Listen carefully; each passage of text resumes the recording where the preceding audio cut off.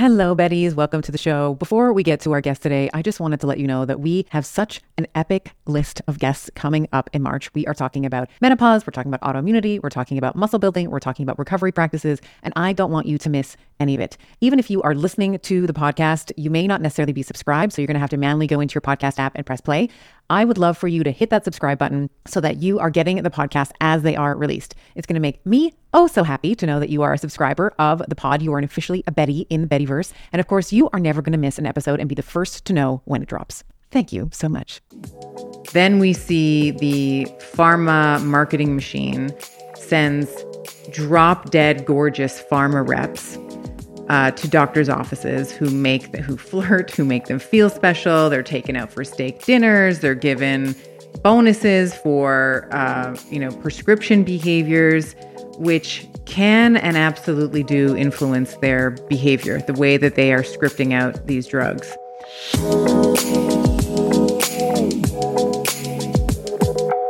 Hello, my friends. Welcome back to another episode of Better with Dr. Stephanie. 'Tis me, your host, as always, Dr. Stephanie Estima.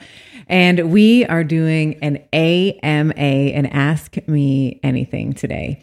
And if you're watching this on YouTube, you'll have to pardon my lack of makeup. There's just lip gloss on today, but I feel like we're friends and it's about that time. So I am answering all of your questions. I polled you on Instagram.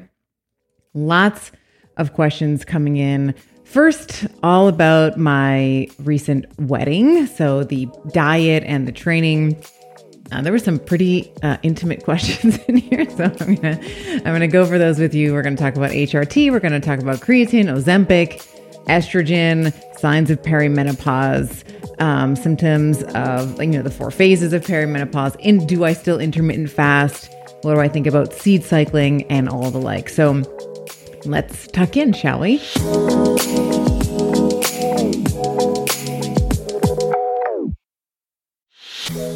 I am a huge fan of the BioOptimizer's Magnesium Breakthrough. It has 7 forms of magnesium, which is going to help to transform your stress and your performance and your recovery and your sleep to the next level. I'm often asked what are the types of magnesium we should be looking for?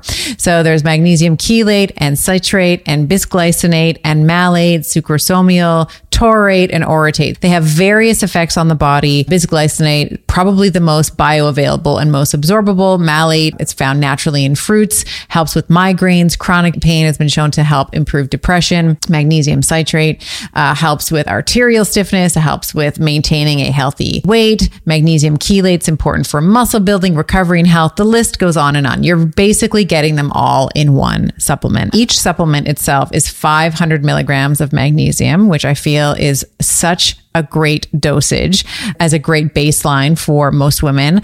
I have found a beautiful medium of actually cycling my magnesium. So I actually will take 1 or 2 of these. So I'm either getting 500 milligrams or up to a gram of magnesium, depending on where I am in my cycle. So head on over to biooptimizers.com/better and use code BETTER for 10% off of any order, but make sure that the Magnesium Breakthrough is in your cart. Don't be fooled by the frigid temperatures. Keeping hydrated in the wintertime is super important. In colder temperatures, we sweat more due to a higher metabolic demand of trying to maintain a core body temperature. We lose more fluids and electrolytes through our urine. We lose more water through respiration and just general breathing. And our skin dries out in the wintertime as well. We are a ski family, and over this winter, we have been using Elementi's chocolate medley. The chocolate chai is absolutely incredible with some boiling water, a splash of milk, and my kids love the chocolate mint with some hot water. This is our après ski. We cozy up with Element hot after hours on our cross-country trails. Now, for a limited time, you too can get the Element chocolate medley and enjoy them hot, as I have been doing, with this exclusive insider bundle for you. When you buy 3 boxes of any flavor, it doesn't have to be the chocolate, it can be any of the flavors that they offer, you are going to get the 4th box free. If you head over to drinkelement.com/Dr. Estima, you'll see that exclusive offer at the bottom of the page. That's drinklmnt.com/DRESTIMA. And tell me which of the chocolate, Melody, you love the best. So for some of you, maybe you didn't know, but I just recently tied the knot with the love of my life, Giovanni. We just tied the knot earlier this month in June. And by the time you're hearing this, this will be sort of towards the end of June, early July.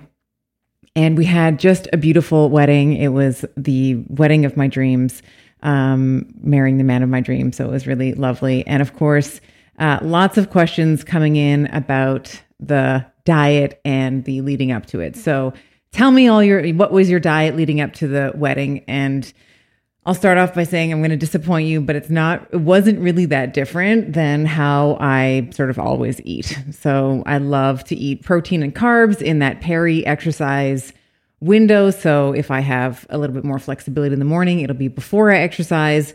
Most days when I'm working out at 5 or 5:30, sometimes I have started putting in a little scoop of protein powder and some collagen in my water on my way to the gym. That doesn't seem to feel like the brick in my stomach, so I can tolerate that. But protein and carbs kind of either right before, certainly right after. Always looking to take in some proteins and some carbohydrates at post-workout.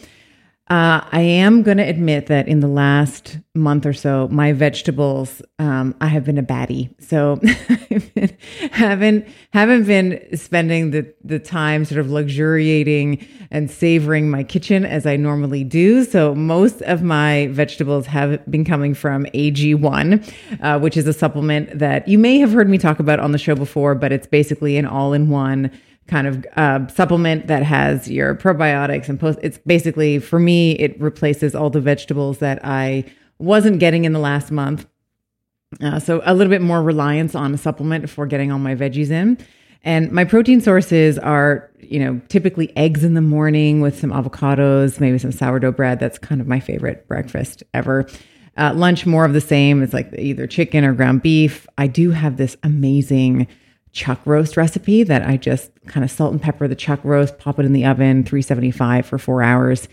And then you take it out and it melts in your mouth. It's absolutely delicious. So I'll put maybe some rice or some sweet potatoes or something like that with it. Dinner's more the same. And then I have been getting in touch with my inner protein shake. So making sure that I'm keeping my protein high, partially because of the high volume of training that I consistently do, and looking for the protein to help with recovery. So currently I'm not calorie counting, and I didn't calorie count leading up to the wedding. But if I had to guess, probably, every day I'm probably eating something like 150 to 180 grams of protein every day. Part of that is from getting in touch with my inner protein shake. So, you can get probably easily 30 grams of protein from, a regular portion size of your chicken or your ground beef or whatever it is. But the, one scoop of protein is going to give you 25. So I will do 1 or 2 scoops of that once or twice a day. And then you can pair it. You can make it into like a little bit of a dessert, which I like to do as well. And then the other part of my diet that I did make sure happened coming up to the wedding, because I knew that I wasn't going to be able to drink a lot of water on the day of, because good Lord, getting in and out of that dress, like I had to go to the bathroom and I had to have my sister-in-law come into the bathroom with me, lift up my dress, help me take off my underwear and go to the bathroom. So any ladies who have ever been married and you had sort of the big dress, I didn't have like a big poofy dress, but it was just very long. She had to sort of hold up the entire dress. And I was like, God, I am so sorry. So I just had to pee. But anyway, leading up to the wedding, drinking at least a gallon of water a day. I really wanted my skin to be hydrated. I wanted to, of course, when you're drinking, you can often distinguish between actual hunger and when you're thirsty, because those things often feel the same.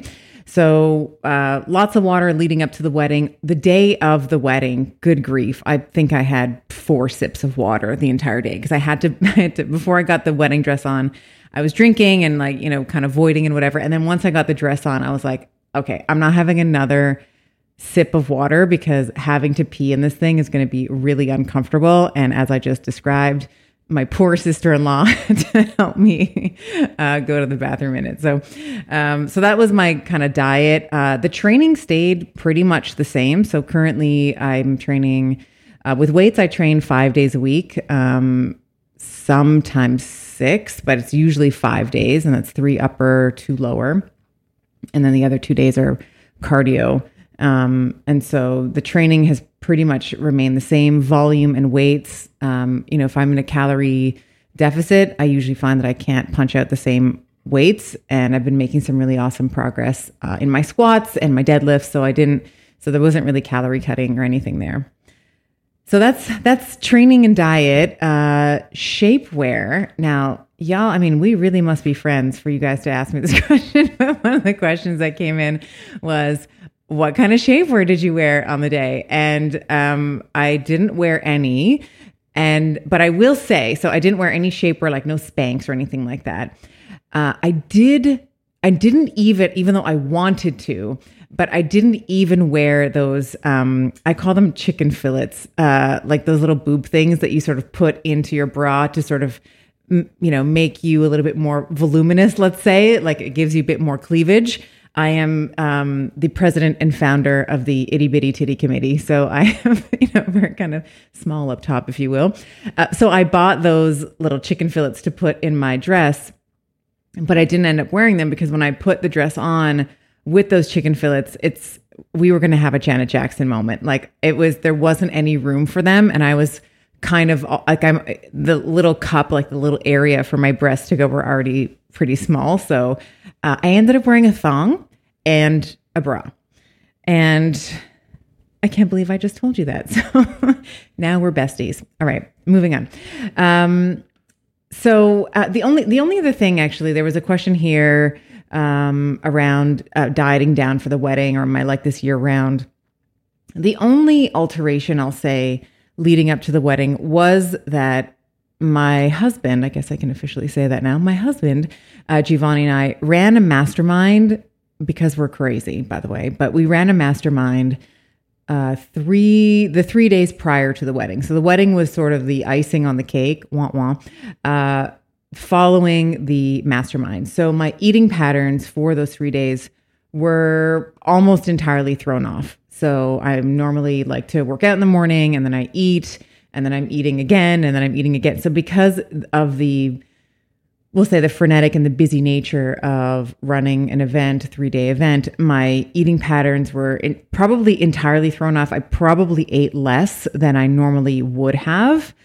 Although I don't know if that made a huge difference in how I looked or my weight. I don't really, at least for me, I don't really make any measurable progress in 3 days. Like it needs to be, weeks and weeks of kind of doing the same thing before you see anything measurable change there. I am doing a boudoir. So now we're really getting intimate. So I'm doing a boudoir shoot next week at the time of this recording.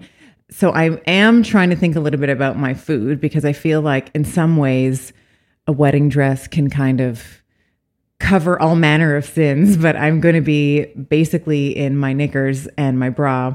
So I'm trying to think a little bit about my food, but I did have wedding cake for 3 days after the wedding. So we'll see how that turns out. So a little bit of a disrupted eating pattern, maybe the couple days before the wedding, but nothing really, substantially or marginally different. Another question, I really like this question. It was, how do you have fun when you are so disciplined? And I want to tell you a story about how I used to not be really fun and not really have the ability to be fun or to have fun. And it was a couple of years ago now, I hired a coach. And this was a coach who was supposed to help me get in touch with my feminine side.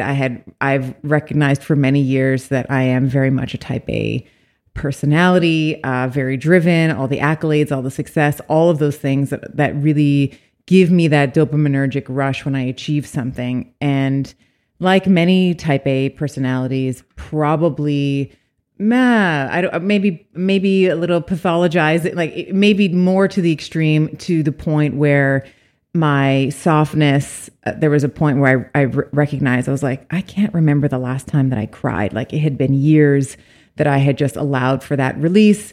And I had always felt sort of on edge and guarded. So I hired this coach. God bless this woman. Let me just say. So after a couple of sessions with her, she probably, in all of her wisdom, now I'm looking at this in hindsight, hindsight's always 2020, but at the time, she said, what I think is going to be really helpful for you is if you take a piece. So in between our calls, so we'll meet next week, but in between our calls, like at some point this week, what I want you to do is I want you to take a piece of chocolate from your favorite chocolate, that you like to eat. And I want you to just take a square and let it melt in your mouth and just savor it. And, you can come back next week with any observations and any thoughts that you have around this exercise. Well, let me tell you, ladies, that I was so angry and furious that she had given me this ridiculous and inefficient exercise. Like what in my state at the time, I was like, what the hell is this have to do about anything? Why do I need to inefficiently just sit there while the damn chocolate melts in my mouth? Why can't I just chew it and get on with it? Right. So what do? I fire her. I'm like, you know what? I don't think that this is the right fit. This is why I say, Lord bless this woman for putting up with my crap, because, later on, of course, only to realize that it's her, in her brilliance, she's given me a very easy exercise to demonstrate why it's important to slow down, how to be present, how to attune into your senses. And meanwhile, I'm giving myself a lobotomy with how hard I'm rolling my eyes at her. I'm thinking, what the hell am I paying for? This is such a stupid exercise. Why am I going to, I'm paying you so that I can go and get chocolate and eat a chocolate square slowly, get out of here. Anyway, so I share that story with you in vulnerability in a way, but also because it is a learned skill for someone like me to be able to savor the bliss and to be able to hold on to it. So am I the person that can just leisurely sit with chocolate and let it melt in her mouth effortlessly with grace and ease now? No, but I am orders of magnitude better than I was when I had hired that coach. So I have really leaned into the idea of, yes, I can be very driven and I can be very successful by working hard and being proud of my work. And I will also really slow down. So some of the things that I do right now, to answer your question, how do you have fun when you're so disciplined? I usually stop working at about 3:00 every day. And that coincides with when my children are done school, and I will basically get soccer balls kicked at my head for a couple hours, or we'll go play basketball, or, help them with their homework. That for me is a lot of fun, to be able to spend time with my boys. And, even in this sort of post-wedding blissful time, for me, it's the little moments that I have with Giovanni. So, we're having really a lot of fun just saying husband and wife to each other, wow, hi husband, hi wifey. So we're having a lot of pleasure and a lot of joy out of being officially married now. And I was telling this to a friend earlier this week, and I'll share with you as well. My feelings for him have changed. It's so, I don't know if anyone else can relate to this. I've been with Giovanni now for, maybe 6, 7, maybe even longer, maybe 7 years at this point. And, have known, you in 7 years, you see the good, you see the bad, you see all the things, right? And my love for him inexplicably, or maybe explicably, has changed. It's deeper. In some ways, I feel more committed to him than I ever have. And there's something about writing your own vows, saying it in front of people that you love, having a communal ceremony in a way, and having people witness that feels really good. So I have fun kind of every day. I like to think that it's open mic night all the time. And in my head, I'm hilarious. So I do try to have fun.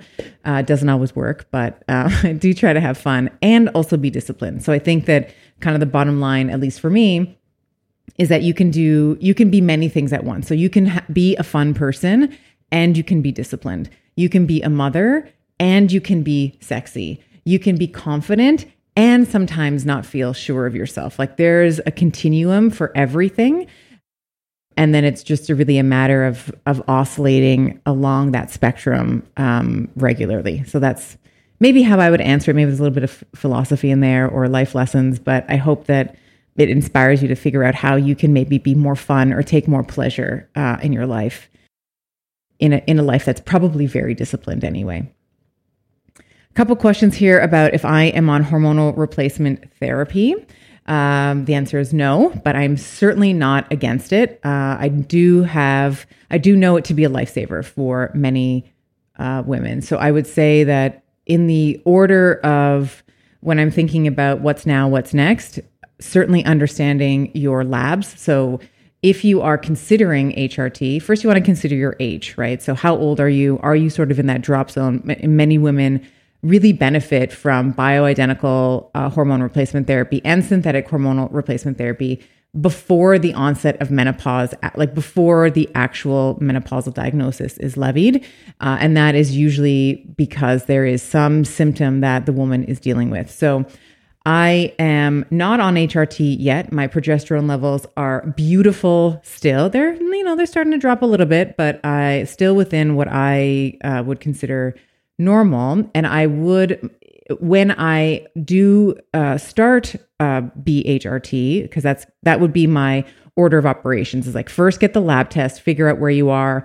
Are you in an optimal range? If you're not, what is the next step? For me, it would be BHRT. It wouldn't be HRT. So it would be bioidenticals first, and more than likely, it would be progesterone before I would be taking any estrogens. Estrogens usually are still pretty consistently higher into the late 40s and 50s for some women. It sort of depends on a variety of factors, stress and genetics and that kind of thing. But usually for most women, progesterone is the entry point for hormone replacement therapy, whether bioidentical or synthetic progestin.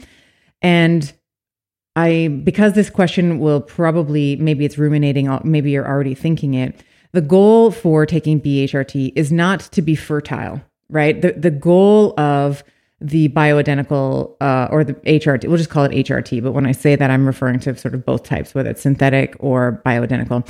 It's not to be fertile. Like we don't want fertile 60-year-olds, right? I think that there's a lot of conversation in the functional medicine community around, well, do we want to be extending the menstrual cycle well beyond, the natural stopping of it at about, the average age is like 51, 52-ish. And I don't think that we want fertile 65-year-olds. I don't think that that's going to be productive. Like if you're going to have a child at 60, by the time your baby is, if you do get pregnant at 60 and you deliver that baby when you're 61, or 61-ish, let's say, depending on when your birthday is, by the time that baby's 20, you're going to be 81. That's, I don't know. I don't think that having a fertile 60-year-old is the goal. I think that it is to supplement waning hormones and to alleviate symptoms. So you also want to be working with someone who can play around with dosages and who's going to be testing you before and after, right? You want to be looking at, where's my baseline? Let's say progesterone in this case. What's the baseline level of progesterone? Should I take this for 4 to 6 months? And then we can kind of reevaluate both the symptomatic, like the lived experience of the woman, but then also get some objective data and take some blood work and kind of take a look at and see what her progesterone levels are like as well. So that's sort of my little spiel. I'm not on it yet is probably the best way to answer it, but I'm not opposed to it. And when it's time for me to be on progesterone, you bet your candy little ass that I'm going to be on it, because certainly some of the symptoms, and I would say that it would be also for me, in my decision tree, it would also be, is this trying to alleviate something? So am I starting to see shorter cycles? Am I starting to see POI? So ovarian insufficiency, which can happen for women in their 40s. Am I starting to look like I'm estrogen dominant, which I know that I can run if I don't keep my stress in check and my diet's off and my training's off and all that kind of stuff. So that would also be another sort of branch or arm of my decision-making tree is what are the like I'm taking this, but what are the symptoms that I'm trying to correct? Because once you start on hormonal replacement therapy, you're sort of, you're tethered, right? Like you're sort of in there for the next little bit, because now you are taking exogenous hormones, which is going to sort of further downregulate your own endogenous production of it, right? So I'll kind of leave that there. A lot of questions about creatine. Do I take it daily? Do I cycle it? You know that I'm the cyclical lady. I like to look at life in general through the lens of cycles. With creatine, I typically supplement with it daily when I train. So I will, as I mentioned, I'm training probably about 5 days a week now. It's pretty consistently 5 days a week. Sometimes it's 6, but most times it's 5. And then the other 2 fill days, we'll say, are like active rest days. Like I'm doing some cardio to work my cardiopulmonary system, my VO2 max, that kind of stuff. What ends up happening for me is that I do cycle it. I usually will be on it, and then I'll be on it for maybe 1 or 2 cycles. And I'll do it consistently 5 days a week. And then I'm usually off for a week. And there's no particular reason for this other than my own ineptitude, which means I've run out of the jug that it comes in. I've run out of the creatine. Then I have to remember to order it, which takes me like a couple of training days to remember, like, oh, okay, when I'm making my protein shake, I don't have the creatine to add in there. And then I got to remember to get on Amazon and then deliver, blah, blah, blah. So that usually takes about a week. So I'm probably on it for about 2 months consistently, like 5 days a week. And then I take about a week off because I'm not organized enough to do ship and save or whatever the thing is on subscribe and save on Amazon. And just because I love words, creatine is named after the Greek word for meat. So kreas is, for all my Greek listeners, you'll know what I'm saying here. So the Greek word for meat is kreas. And so creatine was first isolated in skeletal tissue, and the founder, or the person who discovered it, named it creatine because it was found in skeletal muscle. And for those of you that don't know what I'm even talking about, like what is creatine, should I be taking it, et cetera, it's basically it's not a protein, but it is the primary, maybe the best way to say it is the primary constituent of phosphocreatine, which is a system that is used to regenerate or to create ATP within the cell. So probably, I'd say 95 to, we'll call it 95 to 97% of the humans, of our total creatine is found in skeletal muscle, right? The remainder is going to be sprinkled in the blood, the brain, other tissues, but primarily it's in the muscle. And you're going to degrade probably, 1 to 2% of intramuscular creatine per day. Okay. So you'll hear people ask, like, what is the supplement? Like, why should I be supplementing? How often should I supplement? Do I load and deload? So typically, if you're someone who is active, so you're working out about an hour a day, you're going to degrade about 1 to 2% of that intramuscular creatine. So you're going to need somewhere between 3 and 5 grams per day to maintain that average creatine storage. So if you're someone who eats meat, kreas, if you remember the word, Greek word for meat, kreas, creatine. If you're someone who eats a combination of meat and, let's say, plants, like an omnivore, meat is a very rich source of creatine. We are usually eating, right? We're eating the muscle, right? When we're eating meat, typically, unless if you're a carnivore or you're super fancy and you're having the organs as well, most of us eat the muscle. Like when we have steaks and when we have chicken breasts, and these are that's the pecs, like the chicken breast that we're eating is the pec of the chicken. So if you have an omnivorous diet, roughly half of your daily requirement, like roughly half of that 3 to 5 grams of creatine, you're going to get from your diet. The remainder can be resynthesized, right? The liver, kidneys, and stuff. I typically, when I'm supplementing, I take 5 grams because I usually miss 2 days. So I'm trying to make up for it. And the way that you might load the cell, and the way that I've done it one of 2 ways. One is if I'm pretty patient or just unorganized, which I often am, is just 5 grams a day for about a month. And that is going to be enough to saturate the myocyte so that the total muscle creatine storage is going to be saturated after about a month or about 1 menstrual cycle. You can also load in a week. So you can also take like 20 grams a day for, 6 or 7 days. That will also saturate the muscle. And just keep in mind that if you do it the longer way, which is usually how I do it, if I'm being honest, you have to wait the entire month of the supplementation in order to reap some of the benefits that creatine is going to have. In your performance, in your mental cognition, in your in brain fog, in your explosive power, and just on the cellular level, your body's ability to generate energy during activities like resistance training, burst training, etc. So depends on how patient you are. I'm a pretty patient person. I like to play the long game, so I will usually. What I do is I take, as I've mentioned, creatine 5 grams. Daily when I train. And that way I'm sort of covering my bases. Like I'm always replacing the creatine that I lose through movement. So that's what I wanted to say about creatine. So I think that you can probably saturate the myocyte over the course of a 28-day or so period, or you can load it up in a week by taking about 20 grams per day. I think that's, I think either of those are wonderful. What I will say, for example, and of course there's always an exception. Today for me is also an exception. So today is, when I'm recording this, is a cardio day for me. So I've just spent, the last 3 days were training. Today I'm taking a bit of a recovery day. And I don't know what I was thinking this morning, but I got on my bike and I was like, you know what I'm going to do? I'm going to do an FTP, which is, basically, it's your functional threshold. So it's testing how long you can hold a certain output, like a certain tension on the bike at a certain wattage. So a certain amount of resistance, let's say.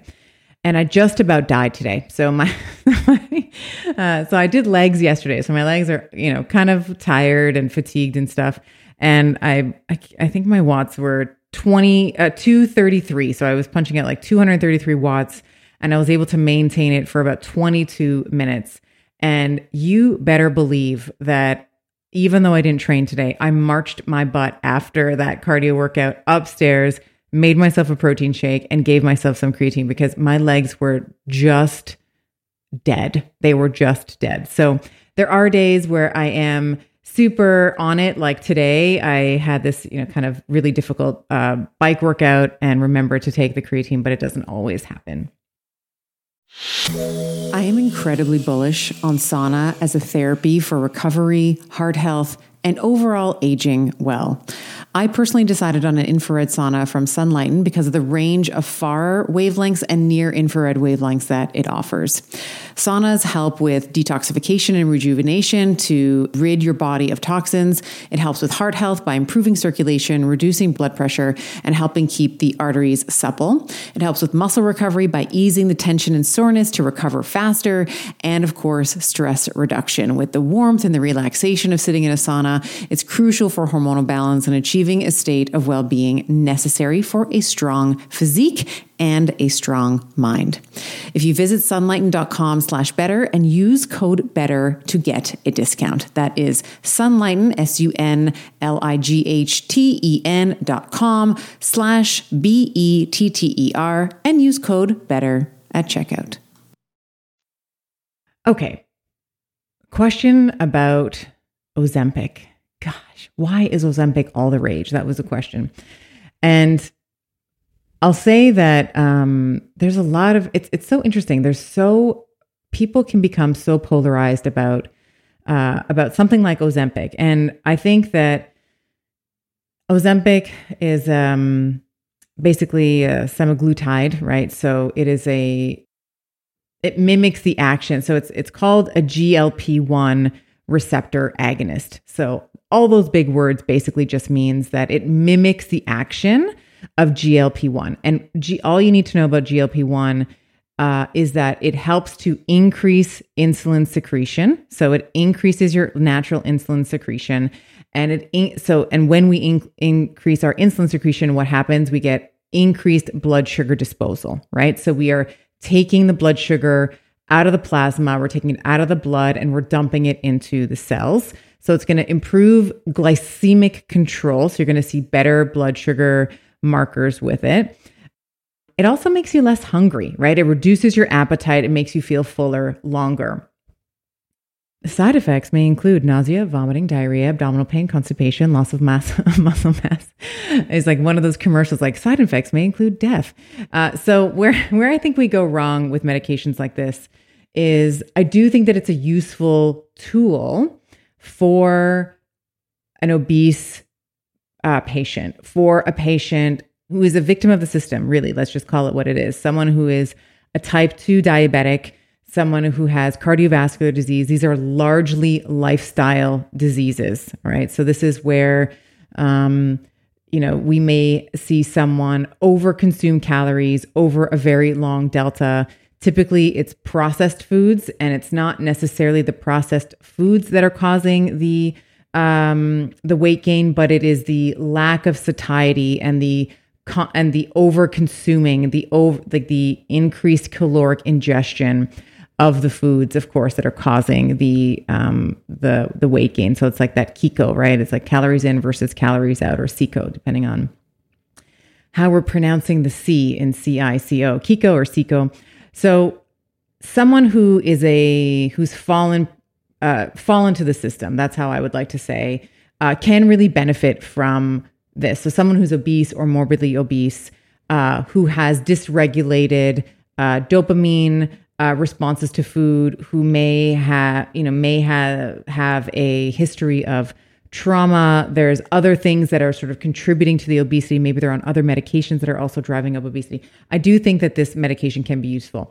Where I think we're going wrong is where we see celebrities who have all the access in the world to chefs and trainers and stress management techniques, where they are using the drug to drop weight quickly. And they pair that with their own caloric restriction, let's say, and fitness. And they do it maybe for press, for attention, or whatever. I call them, garbage rags that you sort of see in the nail salon or whatever when you're checking out at the grocery store. Every sort of raggy magazine always wants to feature someone who's dropped so much weight, the before and the after, right? So a lot of celebrities, unfortunately, kind of know that if they want to get some attention, maybe there's a movie coming out or there's something they want to promote, or they're just trying to stay relevant, are getting on this drug and, trying to take a piece of the attention pie, we'll say. And I think when you've been in the healthcare field as long as I am, you start to see patterns emerge over and over again. And once you see the pattern enough times, you can sort of recognize it when it's starting. So here's kind of what it looks like. And Ozempic fits all of these. So there's this new miracle drug cure-all, right? Then we see the pharma marketing machine sends drop dead gorgeous pharma reps to doctors' offices who flirt, who make them feel special. They're taken out for steak dinners. They're given bonuses for prescription behaviors, which can and absolutely do influence their behavior, the way that they are scripting out these drugs. The drug is given en masse to the population, right? Because we have these doctors that are being influenced consciously or unconsciously through incentives, and it's given out en masse, and then we start to see side effects. Raise your hand if that sounds like something that we saw in the last couple of years.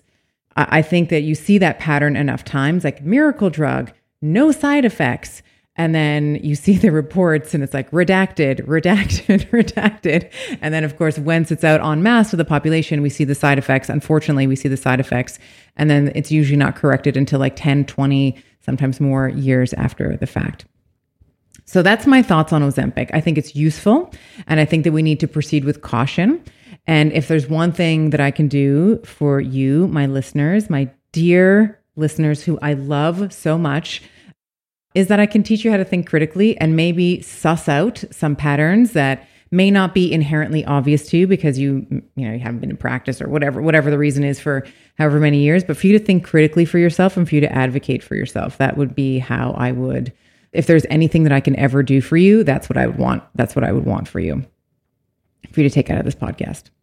Okay, so let's talk about estrogen. So I had a question come in about estrogen dominance and reduced blood flow during her period. So she asked, I have this reduced blood flow during my period. Is it estrogen? And what happens when I receive questions like this? So just so you ladies, so everyone who's listening, just so you know what happens to my brain when I hear a question like this. So I have reduced blood flow during my period. Is it estrogen? That was the question. My brain basically explodes with questions, like fast and furious. I can't stop them. So, because I always want more color. I will always want more detail. So in my mind, it's like, okay, so we know that menstrual periods usually, consist of something like 2 to 3 tablespoons of blood, like 40 mils-ish of blood. So when you say lighter period, so I have a, lighter blood flow, right? Lighter blood flow during my period. Does that mean a period that's shorter in duration than usual for you? Does that mean that you're changing your pad or your tampon less than usual? Is it that you don't have that heavy flow at the initial onset of bleeding for like that first day or two, but then you have a consistent light flow for the rest of it? Is it like bleeding that resembles spotting? So this is what happens in my brain. So I'm going to try to answer this question with all of those parameters in place. Okay. So first of all, women who have been bleeding for a while, you'll notice that as we are, first I'll say that period flow can vary, right? It'll vary through through your lifetime. So usually when we first start bleeding, like when we're teenagers, it usually can be a little spotty, right? It's usually quite light. It's usually bright pink. And then we get sometimes we can get a little dysregulated, age 16, 17, 18, the period can kind of look, the woman can, I'll say young woman at this point, when she's 16, 17, it can kind of look a little like PCOS-y, if that's a word. You might have a few skip periods, a few anovulatory periods. And so periods typically, in terms of flow, become more regular when you're in your 20s and 30s. And I would even add on to that, even more regular after you've had a baby. I have always, and I've shared this with you in my book and shared this with you on the podcast, always have had kind of terrible periods, but there are a couple of points in my life where it really did improve. So one was immediately following the birth of my children. And then there were many other stressful things that sort of came after the birth of my children. My clinic burned down. I went through a divorce, and my periods went from better to just insanely bad.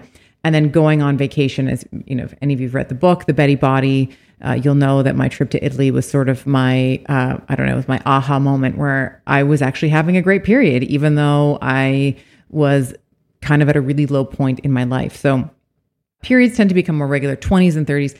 And then I'll say after pregnancy as well. But when we are moving into our late 30s and 40s, so by that time, most of us, if we are thinking about having children, have probably had our kids in our 40s, although there are certainly exceptions to that as well. But many women will notice that in their late 30s and 40s that we are going to potentially start developing heavier periods because of progesterone dropping and estrogen is kind of running dominant in the luteal phase of the cycle.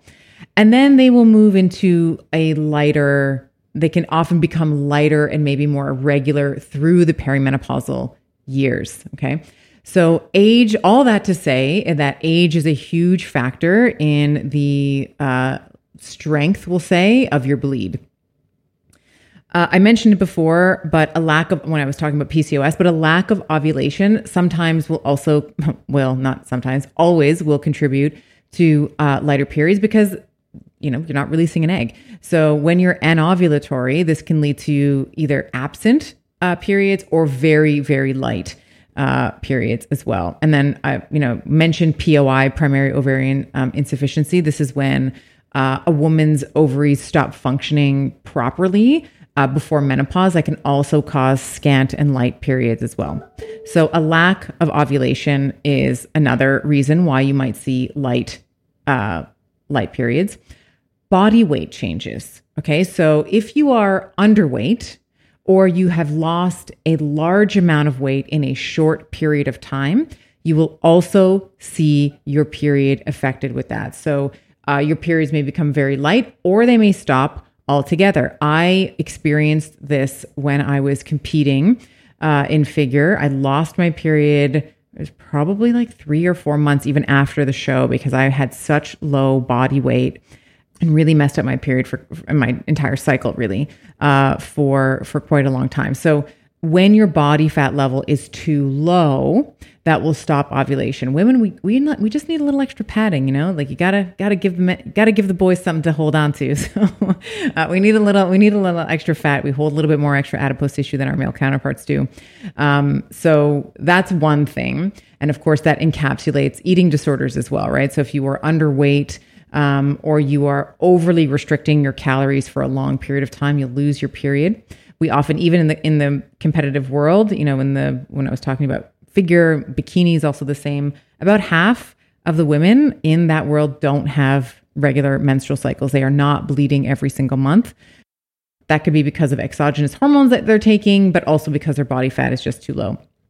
The other thing can be too much exercise. So if you are overdoing it, my cardio bunnies, even you can overtrain, you can probably overdo it on the weights as well. So if you're not recovering properly and you're doing too much exercise, that can also lead to changes in your period.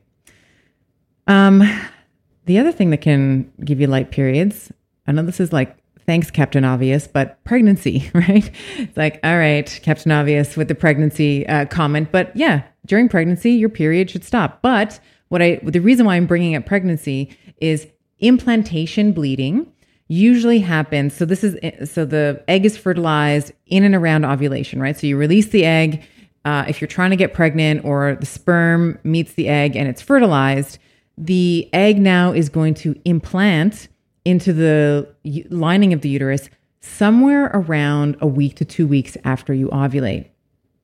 Well, that coincides with when you probably should be getting your period, right? So if you release the egg at ovulation, that's about week 2 of your cycle, your implantation bleeding, which is like kind of spotting, is happening when the egg is attaching to the uterine lining, as I mentioned. So it may seem like a light period, but what's actually happening is you're pregnant and you've just experienced some implantation bleeding. So wanted to just make sure that if you think you might be pregnant, if you're planning on getting pregnant and you had a really light period, it might not be a period, it might be implantation bleeding.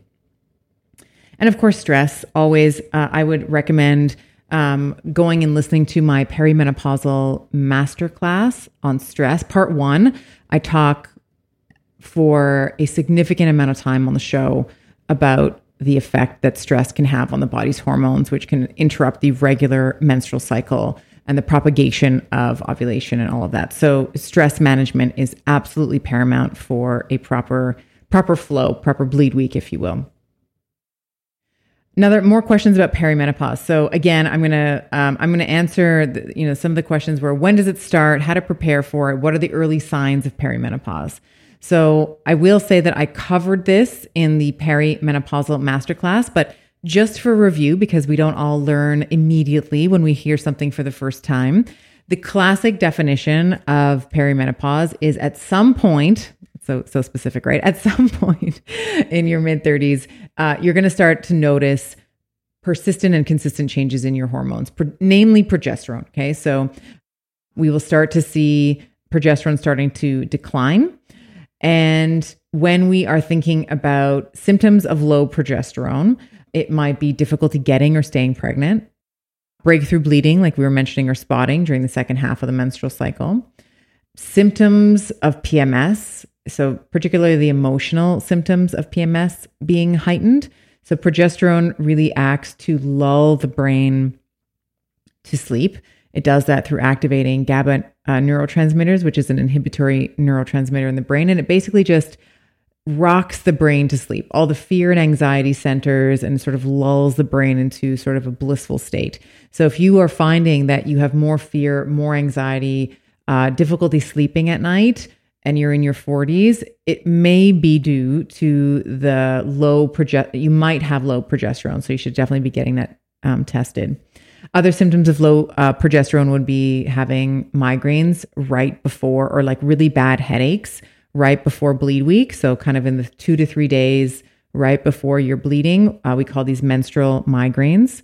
Very heavy menstrual flow. So this is like unopposed estrogen, like estrogen is going unchecked in that luteal phase of the cycle.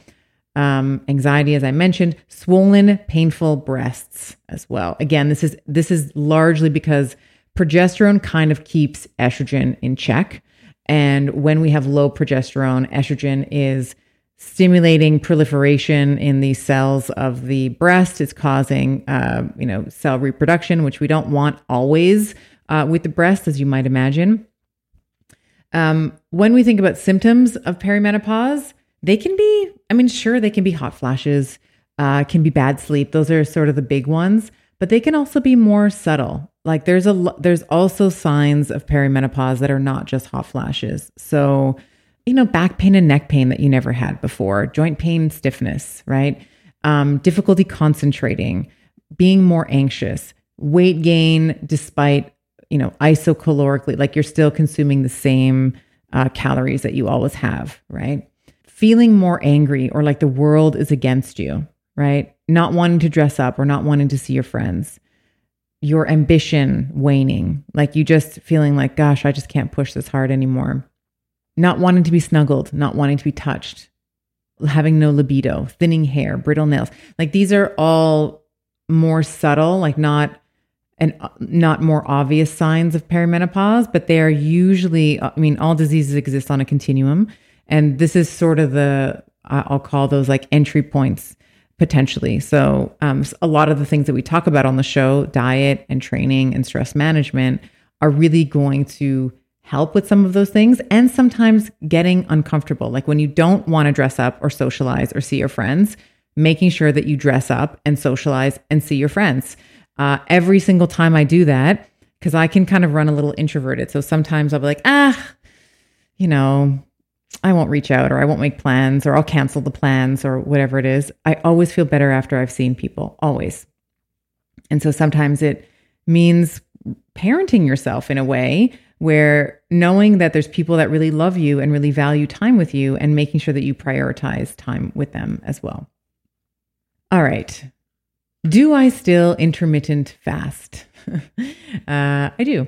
So I do intermittent fast still. I still think that it is a great way to control calories. I still think that it's a great way to improve autophagy, although it's a very hard metric to even, sort of quantify.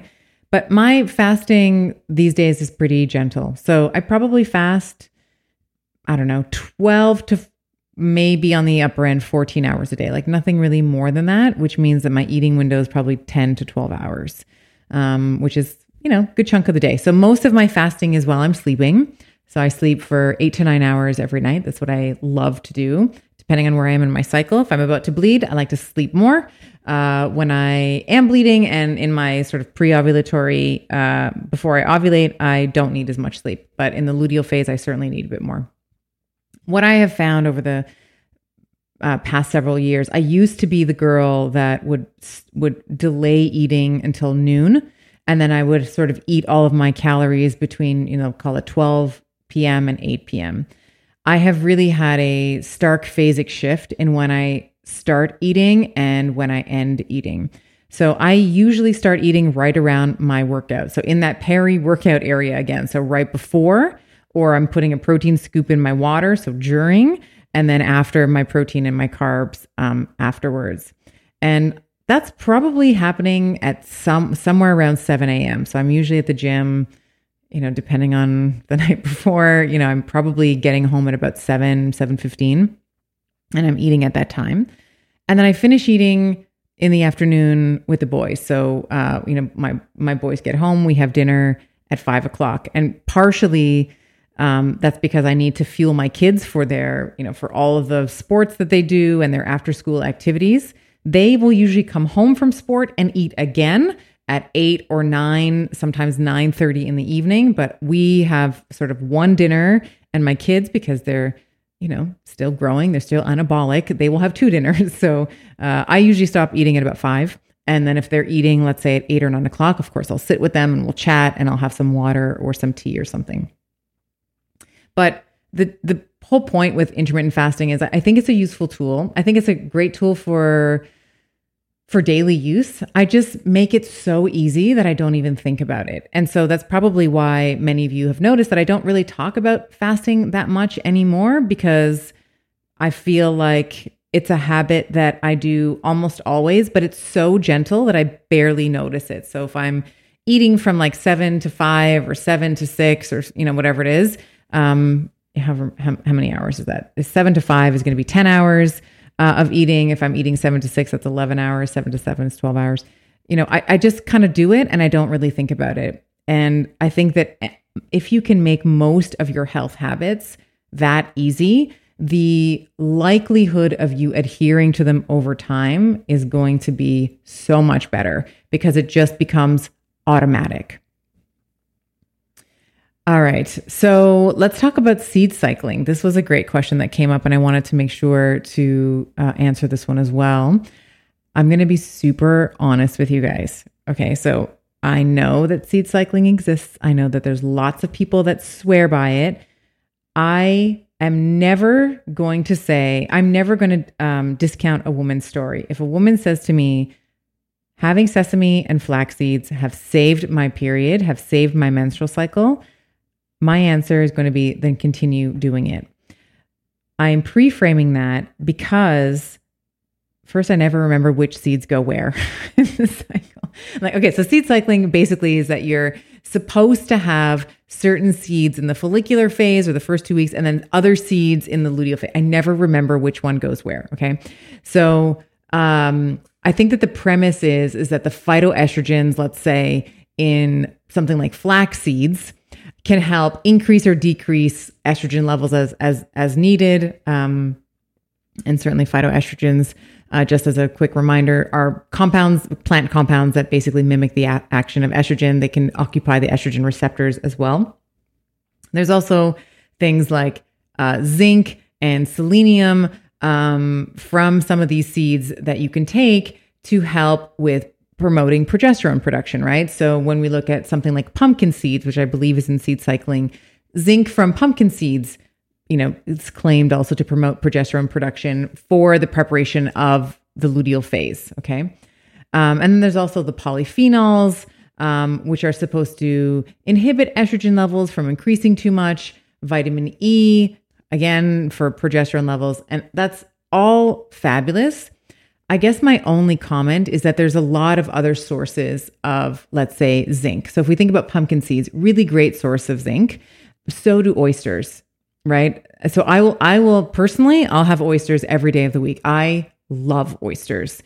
So I will always have oysters, or I'll have Brazil nuts. I guess, is that seed cycling with those? No, because they're nuts and we're just talking about seeds. So Brazil nuts also, when we talk about selenium, heavyweight champ, right? They are the undisputed heavyweight champ, Macho Man Randy Savage. There's my reference, my little Easter egg reference for those of you that used to watch it when it was called the WWF.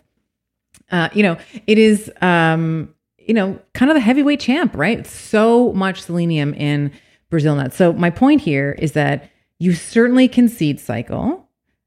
I am just kind of naturally in my diet usually putting some kind of seed, like if I have cottage cheese or Greek yogurt, which I like to have as a snack, because it's super high in protein. I will also usually have, it's like chia or flax. I have pumpkin seeds. I also like to put pistachios, which is not technically a seed, but it's one of my favorite nuts. So I'll put that on my Greek yogurt, or I'll put it in my cottage cheese for a little texture and a little crunch. But there are other foods other than these kind of particular seeds that can help with some of the proposed efforts, if you will, of seed cycling. So I'm not against it. I just think that I don't know how much evidence there is, in the literature to say that it's only the seed cycling. Like there's something inherent to the seeds that can help that. So I think that they're great. I think that you can and should try it. And if it works for you, then you do you, boo. Like if it works for you, I'm all in, like Flynn. Like I want you to do it. But it's, keeping in mind there's so much bio-individuality. You're only really going to know if you try. And also know that the phytoestrogens, the zinc, the selenium, the vitamin E, there's also a lot of other rich sources in whole food products that can also help to facilitate a normal menstrual cycle. So that's where I stand, I guess, on seed cycling. I guess I could qualify my position as neutral. So it's like, yes, they can work. And there are other sources that can also do the job just as well.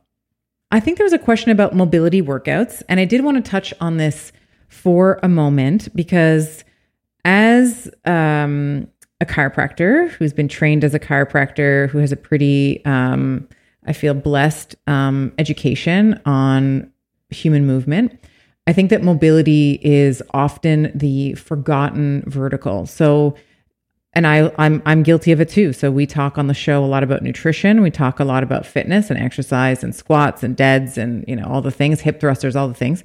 There's not a lot of discussion about mobility and proprioception and stability. And I saw it in practice for almost 20 years when I had someone come in with an injury. Let's say they injured themselves at CrossFit, they injured themselves, they injured themselves in a car accident. It didn't matter how they injured themselves. There would be the care that I would provide in the clinic. So it would be often the adjustment.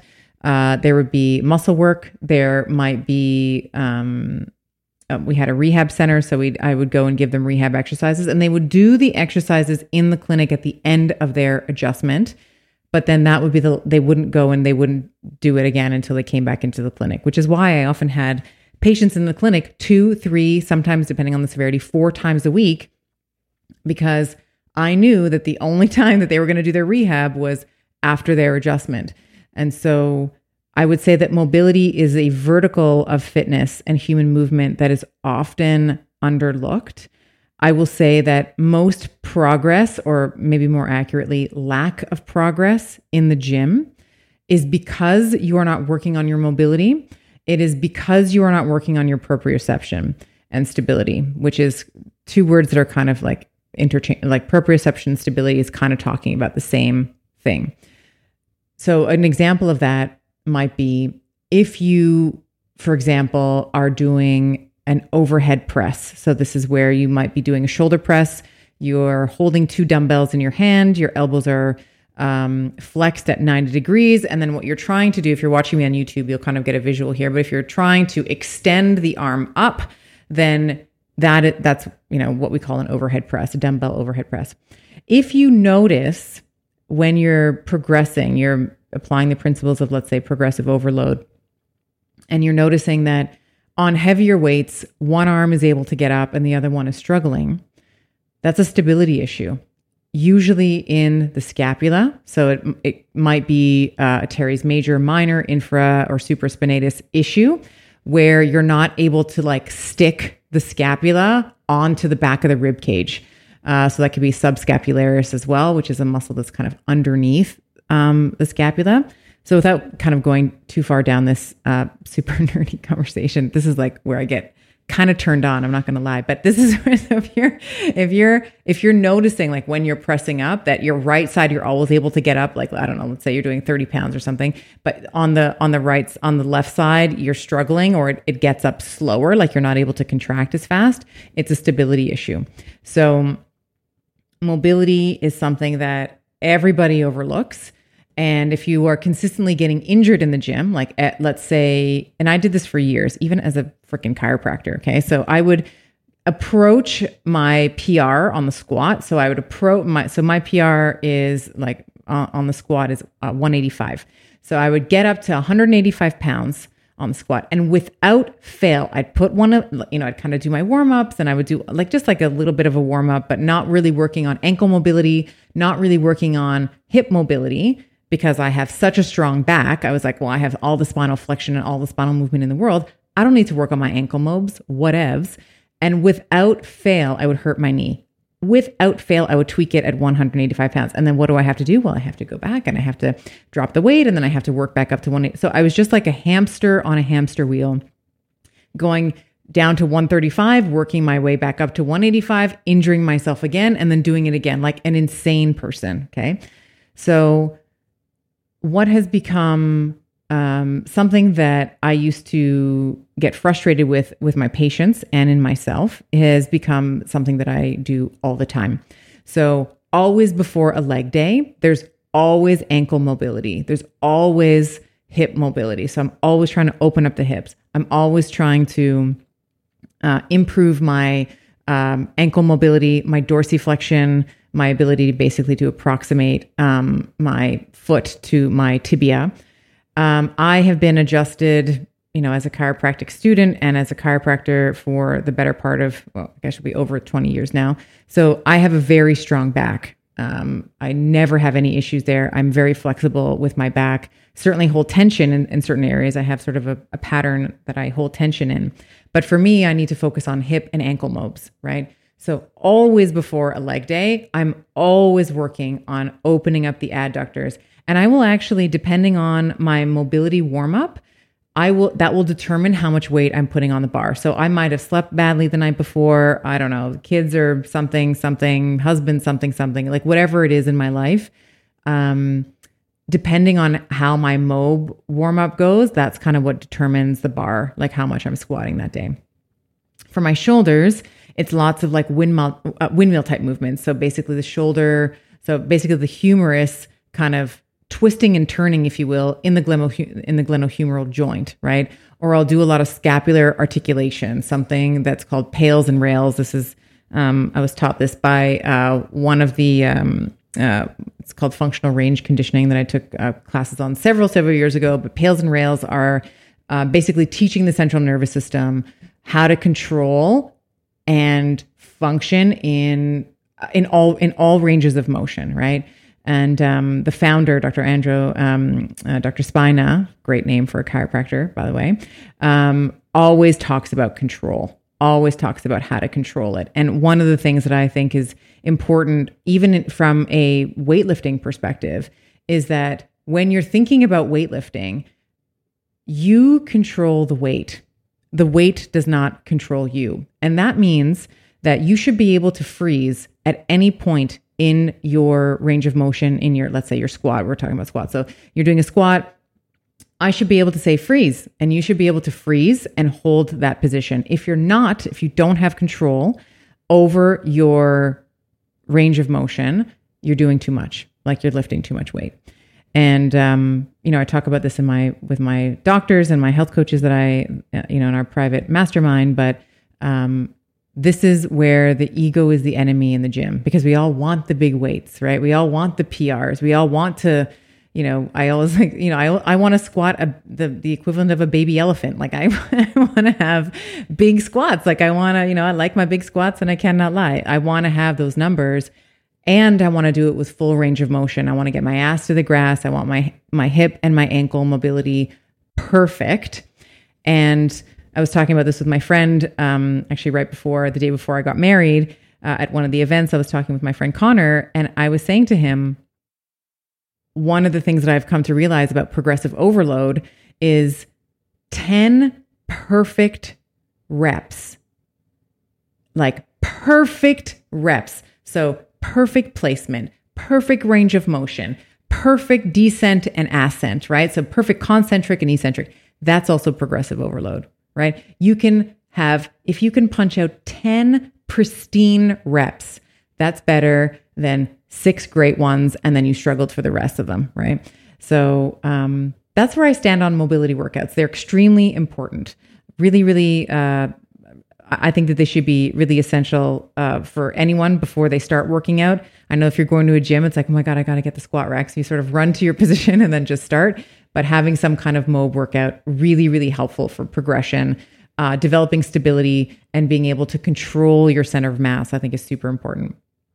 All right, so let's leave on that nerdy note. I hope that you found this AMA really helpful. We're going to do this AMA bit, if you will, about once a month. So I'm going to be, for now, I think the easiest way to do it is polling on Instagram. If you have different suggestions, please let me know.